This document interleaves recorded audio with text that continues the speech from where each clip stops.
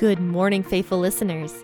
You have tuned in to the P40 Ministries podcast, the one place where you can get a daily explanatory Bible reading to start your day strong. This is your host, Jen, bringing you a brand new episode out of Genesis.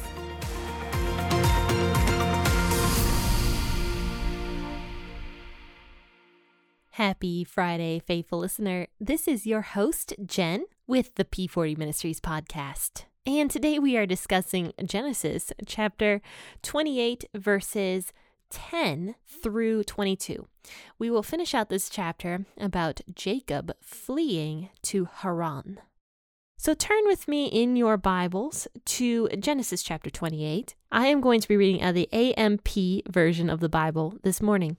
But of course, if you prefer a different version of the Bible, it is absolutely fine to read out of that version as well. So grab your cup of coffee this morning, or your cup of tea, whatever you prefer, and let's read this passage of Scripture.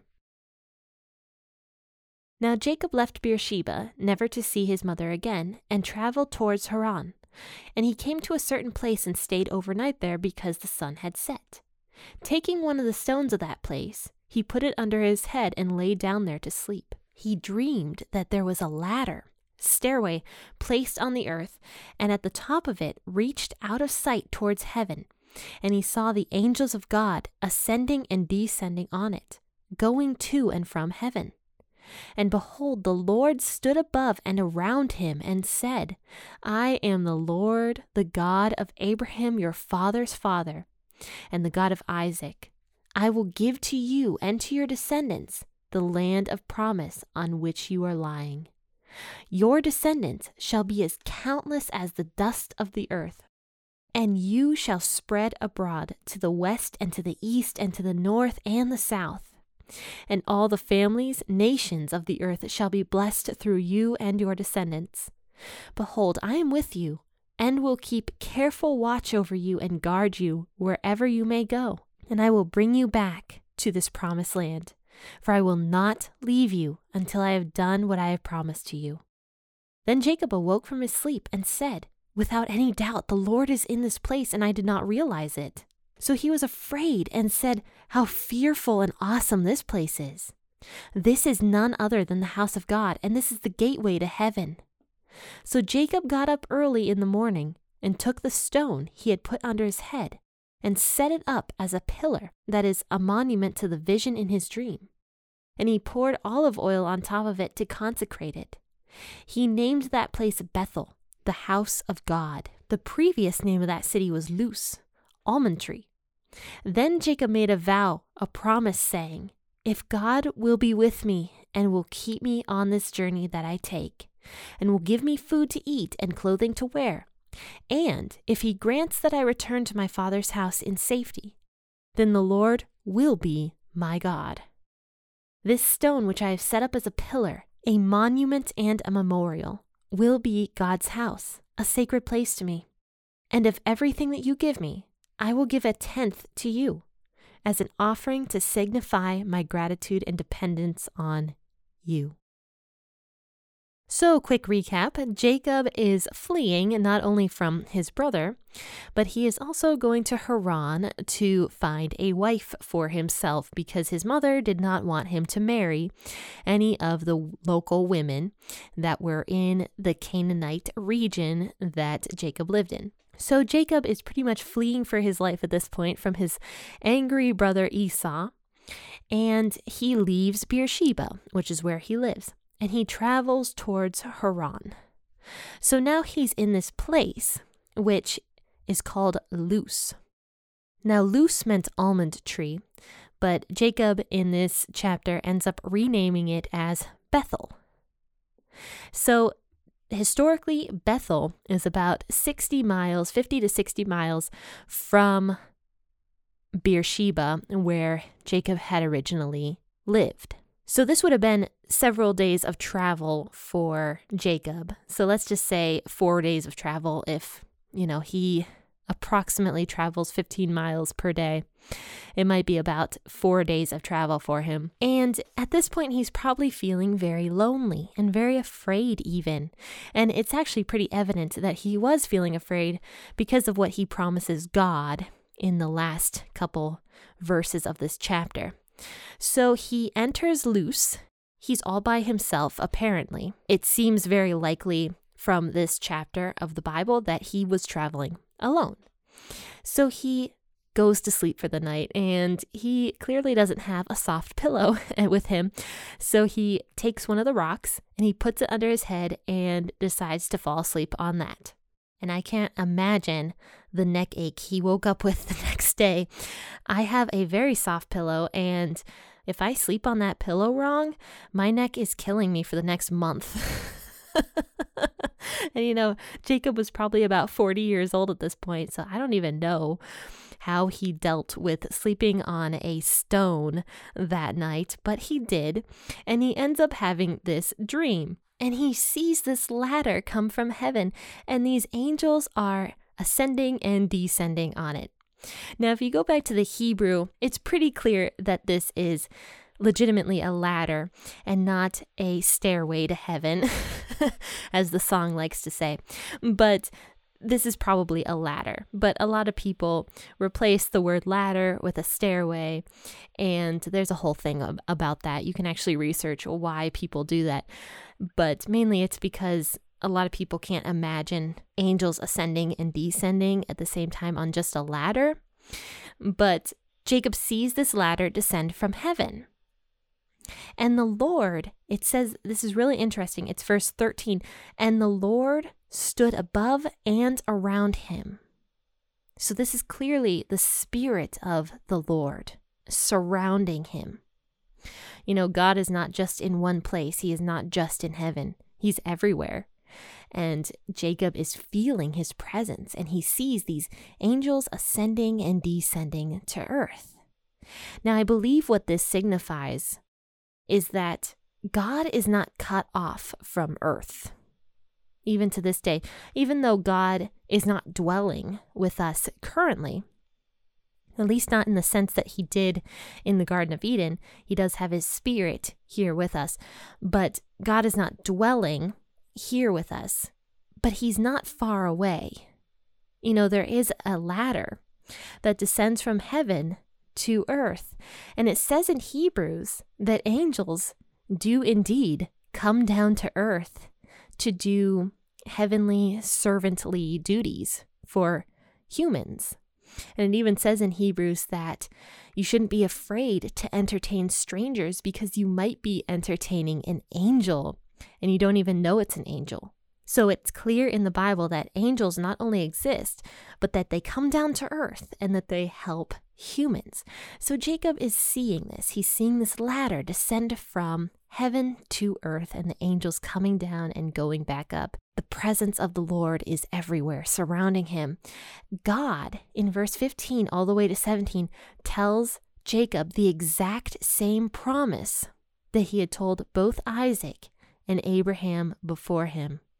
So he is reassuring Jacob. He is telling Jacob, you have the same promises that your father and your grandfather both had. Your descendants are going to be granted this land that you are currently lying in. This is going to be your land. And God tells Jacob the exact same promise that he did for Abraham so many years before. And after this happens, this is kind of funny. Jacob wakes up from his sleep and he says, without any doubt, the Lord is in this place and I did not realize it. So if you think about it, Jacob is being really superstitious about this place he's in, rather than focusing his attention on what God had said and on God himself. Because only a couple verses before, we see that God is everywhere. We see that God is both above him and surrounding him. So Jacob should have known that God was indeed everywhere, surrounding him. It wasn't just in that place, but Jacob's being a little bit superstitious here, and he ends up setting up this memorial in this place and consecrating it with olive oil, meaning that he is dedicating the place to the Lord. And he renames the place from Luz to Bethel. And this is actually a very historical moment because Bethel, besides Jerusalem, is one of the most talked about places in the Bible. So Bethel is a very famous place, and Jacob ends up renaming Luz to Bethel. And after this, Jacob makes a promise, and it's such an odd promise to me. He says, if God will be with me and will keep me on this journey that I take and will give me the food to eat and the clothing to wear. So he's giving God an ultimatum. He says, and if he grants me that and I return to my father's house in safety, then the Lord will be my God. And he says, everything that you give me, I will give you 1/10 as an offering to signify my gratitude and dependence upon you. So Jacob is giving an ultimatum to the Lord. Even though God had just said to Jacob, I am with you, I will always be with you, I am watching you carefully because I care about you and I love you and I will always be with you. And Jacob is still questioning this about the Lord. And he's giving God this ultimatum saying, okay, you know what? If you're going to do this for me, then I will worship you. But only if you do this for me first. If you do this for me, then not only will I worship you, but I'll also give you money. I'll give you everything that I own. And this is just showing how merciful God really is. Because even though Jacob is being very human here and giving God all these stipulations in order that Jacob might worship him, God is still loving Jacob and being merciful towards him and pursuing Jacob. That dream was very significant for Jacob and for us as well. This dream and what God says to Jacob is written down for a reason so that we can remember, like you and I, we can remember that God is not very far from us. He's actually very, very close. And he's watching us. He's watching us very closely. And that's why I like the AMP version. They really get into it. It says in verse 15 here in the AMP, behold, I am with you and I will keep careful watch over you and guard you wherever you may go. And yes, he is talking to Jacob here. But it says in the Bible that those of us who believe in the Holy Spirit, who love God and love his commandments and do them, are blessed, and he watches us carefully. We're worth more than many, many sparrows, and he keeps a close eye on us. It says that in the Bible. We already went through that in Matthew. If you're going through Matthew with me in the New Testament episodes that I do, you'll have heard some of those verses that I had already talked about, and that Jesus had said in Matthew that God is very loving towards us and very close to us. It's just that we have to take that first step to get closer to God. God does pursue us though. Even when we don't take that step, sometimes he does pursue us, just like he did here with Jacob. Even though he was not a believer, and even though he didn't necessarily worship God, God was still pursuing Jacob because Jacob was more in line with God's promises and God's plans than Esau, his brother, was. So Jacob did have a heart for God. And those of us who have a heart for God, we can rest easy knowing that God is not far from us at all. He is very close. God is not only above us, but he is surrounding us as well. This dream was a vision. It's a really special vision that still applies to today. So friends, thank you so much for tuning in to this podcast episode. I hope you enjoyed it. Make sure to like it or rate it 5 stars. That will help the podcast get spread a little bit more and people will be able to find it a little bit easier.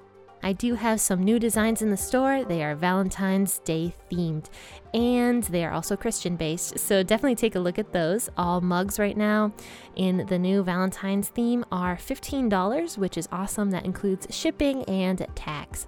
So it's actually a pretty great deal. Take a look at those. I will have a link to the store in the bio of this podcast episode so you can easily navigate over there. But faithful listeners, I want to ask that you have a wonderful, wonderful rest of your day. And as I say at the end of every podcast episode, happy listening and God bless.